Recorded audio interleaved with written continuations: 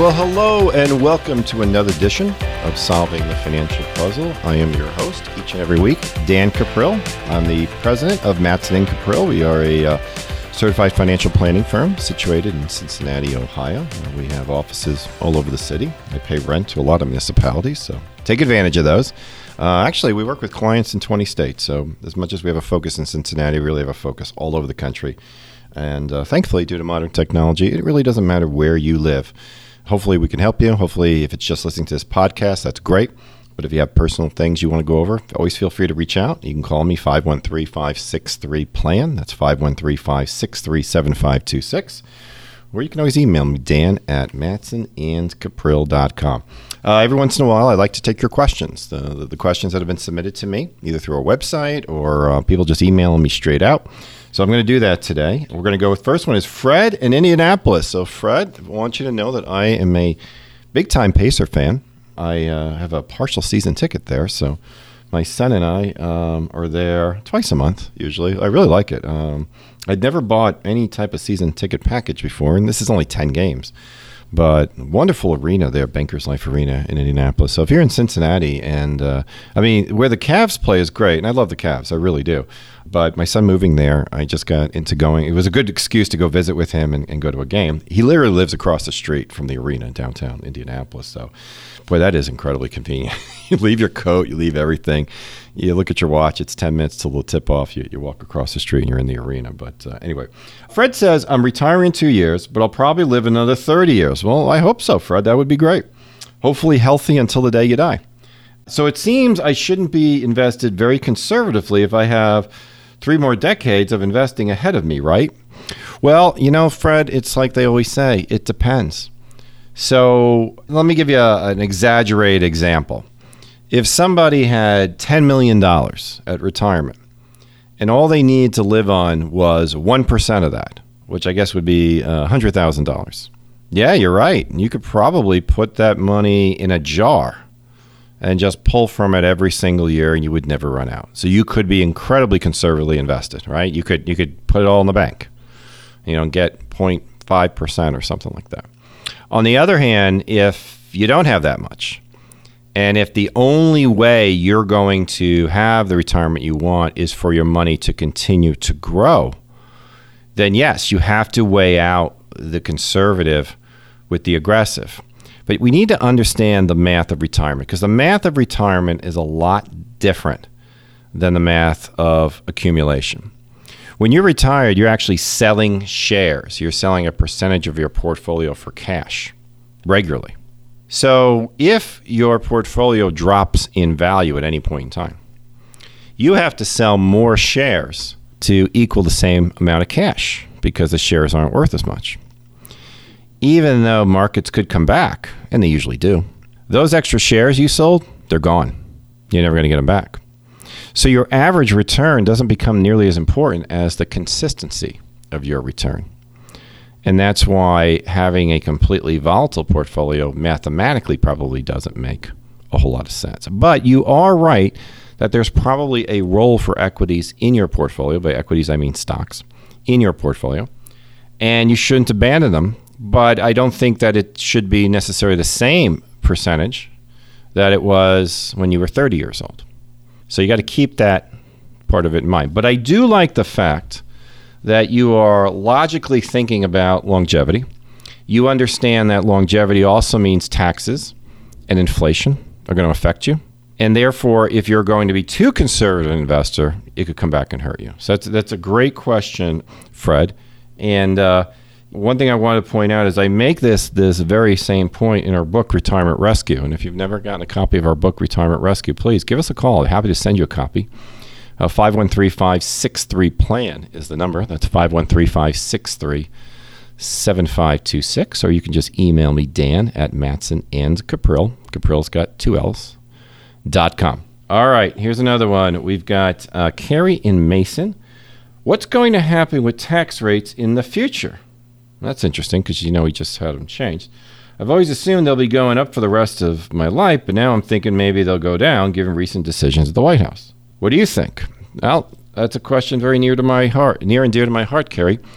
I would like to believe that they will stay low and always go low, because I think that that is a logical way to not only grow an economy, but that's a logical way to increase Treasury revenues. Every time we've seen significant reductions in federal income taxes, we've seen economic expansion follow. So while the government gets a smaller piece of the pie is bigger. And as a result, they get more money. And that's happened every time it's been tried. It's most recent history, JFK did that, Ronald Reagan did that, and now we're seeing it with the Trump administration. So I would like to believe that would be the case. One of my concerns, though, and I talk about this a lot on this show, is the change in demographics in our country. We are getting older. Every day, 10,000 people turns age 65. And so the need for entitlement spending, Medicare, Medicaid, Social Security, that just continues to grow.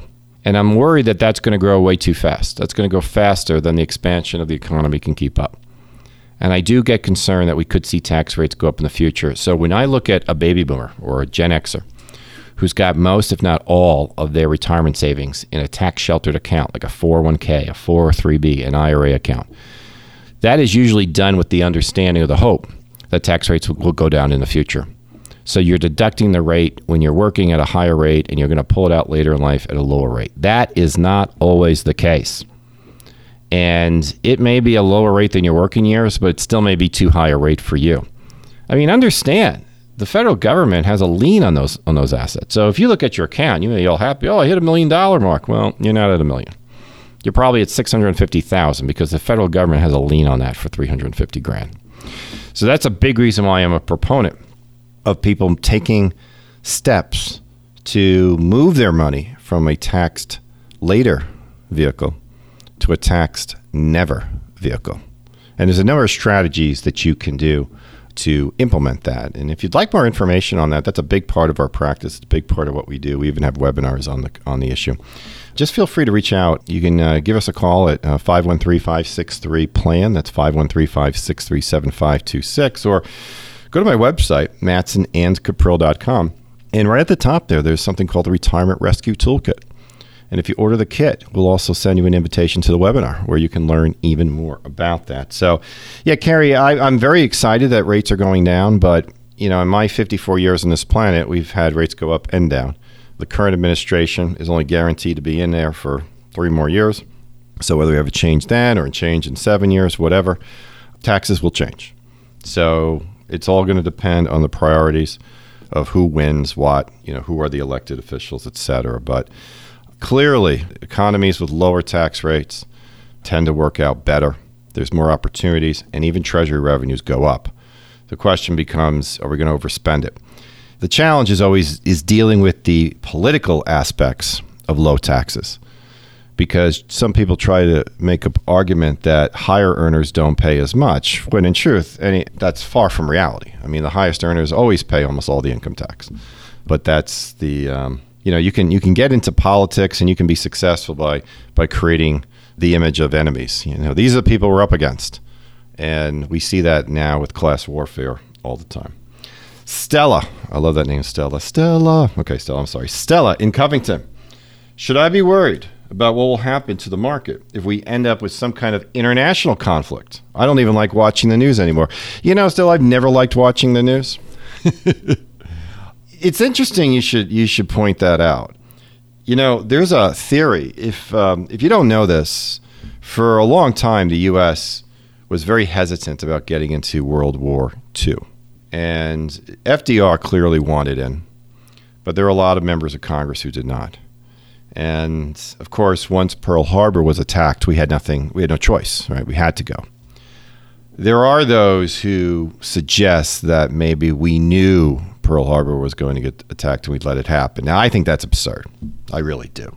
I didn't agree with a lot of the things that FDR did as a president, but I think the man was a true patriot.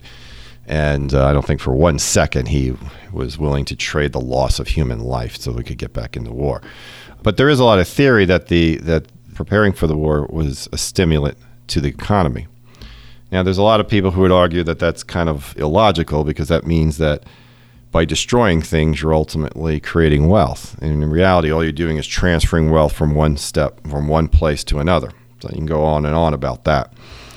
I do think that we have advanced ourselves so much that there's only one bit of news we could never recuperate from, and that is thermonuclear war. Everything else we've had worse in the past. Now, personally, I look at the situation with North Korea, and this has been going on for years. If you watch the way the North Korean regime operates, it's one of the poorest countries in the world. There's a great picture. You can find it online if you Google it. Google the Korean Peninsula at night. And it's a satellite photo of the peninsula. And you will see half the peninsula at night is lit up, and the other half is as dark as can be. And the lit up part is South Korea, a free market, capitalist, democratic nation. And of course, the dark side, you know where that is. That's the Kim family and all the dictators from the families. And the way that the Kim dynasty has operated, it's not an election process really. Kim's father, you had Kim Jong-un is now the leader. Before him was his goofy father, Kim Jong-il. And then before him, you had his goofy father, Kim Jong-sun, who was actually the father of their communist revolution in the 1950s. They were propped up largely by the Chinese, and that's why we had the Korean conflict, was to try to keep at least part of Korea safe. And we might have been able to go further. I mean, that was a big reason why General MacArthur got fired. But in any event, the way in which North Korea tends to operate is they threaten to do something, and they will back off if you give them money. They like to bribe. So this goes, every administration's had to deal with them. And most administrations have dealt with them by just giving them what they want. And there's plenty of speeches. You can see them from Bill Clinton to the first George Bush, George W. Bush, to Barack Obama, all saying we fixed the crisis. And of course they didn't. It's just the can gets kicked down the road, because as soon as they're out of money, once again, they start rattling their sabers and they want somebody to, pay them off. That's been the operation. So as we look at North Korea now, we have a president who's really not willing to play that game, or at least he's talking tough. So he's in many ways calling their bluff. Now, I don't think there's a chance in heck that the North Koreans will ever do something stupid, largely because the Chinese won't let them. The Chinese value the relationship with the United States, and North Korea exists only because China allows them to exist. So when Kim Jong-un was a few months back talking about attacking Hawaii, the Chinese basically said, look, if you get attacked, North Korea, we've got your back. But if you do it, we're neutral. Now, we're always going to have international conflicts. They are the norm. We've had some that are far worse than what we're dealing with today in terms of loss of life and treasure. But we've always had them. I can't predict the future for you, but I'll put it this way. I like our chances for dealing with these things a lot better than I did back in the 1940s or the 1960s or the 1970s. So we'll just have to see. But I think that, again, it gets back to what I often say, that if you're going to be realistic about the future, you really do have to have a level of optimism. That optimistically is the realistic way to view the future, because history just bears that out. So I don't know how much that's helped you, Stella, but at least that's my perspective. And I would keep an optimistic and global viewpoint going forward.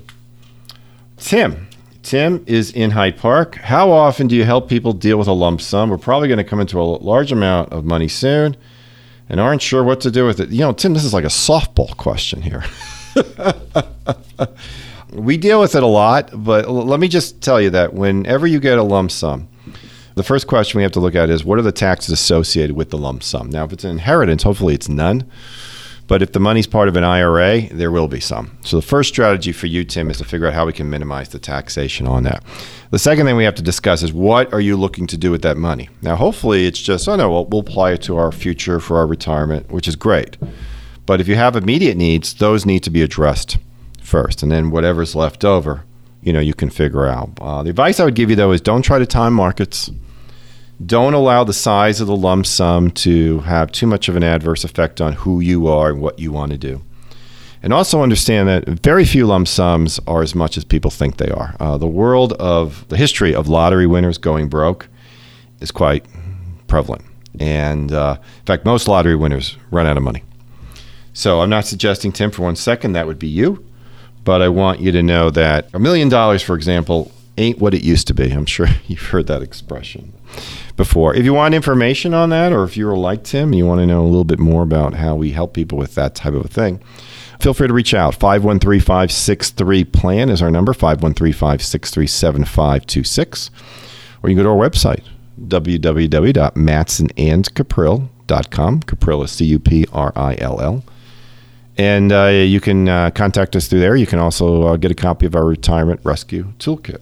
Okay, last question. Aaron in Norwood. I've bounced around to a lot of different jobs and have lots of 401ks with small balances. Is there a way to just merge these into one and make it easier to track it? Yeah, Aaron, you absolutely can. First of all, Aaron, you're just like most baby boomers, probably, if you are Gen Xer. That's the nature of the beast now. The days of you work for one company your whole life and then get a pension are pretty much over. So absolutely. You can, first of all, you can always take the money from one company and from one job and add it to the 401k of the new company. You can do that. The other way is you could roll them all into an IRA. And that'd be another strategy for you. There's pros and, well, I think they're mostly the idea of rolling it to your own IRA. There's more pros than cons. In fact, I struggle to think of a con other than you can't take a loan against it. But you're able to invest the money any way you want. And if you had to access the money, you could. Now, there might be taxes and penalties associated with accessing it, but you get a little bit more freedom. If you roll the money into your current plan, your accessibility to that money may be somewhat limited until you actually leave the company. But by all means, I'm a big believer that you should aggregate because you need to have one true strategy for your money. And too often I see people with these accounts and everyone's invested differently with no clear logic as to why. There should be a reason why you have so much of your money in large company stocks, small company stocks, international bonds. There should be a reason for that. Those percentages shouldn't just happen. There should be a targeted reason for that, a balancing of expected risk and return. And if that's not being done, well, then it's not being done correctly. So if you'd like information on how you can better and more efficiently diversify your portfolio, feel free to reach out. 513-563-PLAN is the number. That's 513-563-7526. Or you can email me, dan@matsonandcaprill.com. Well, that concludes another edition of Solving the Financial Puzzle. I've enjoyed, as always, our time with you here today. I wish you all the very best and look forward to next week's edition. Take care. Thanks for tuning in to Solving the Financial Puzzle. If you want to find out more about Dan Caprill or about today's topic, visit matsonandcaprill.com. And be sure to join us for the next edition of Solving the Financial Puzzle.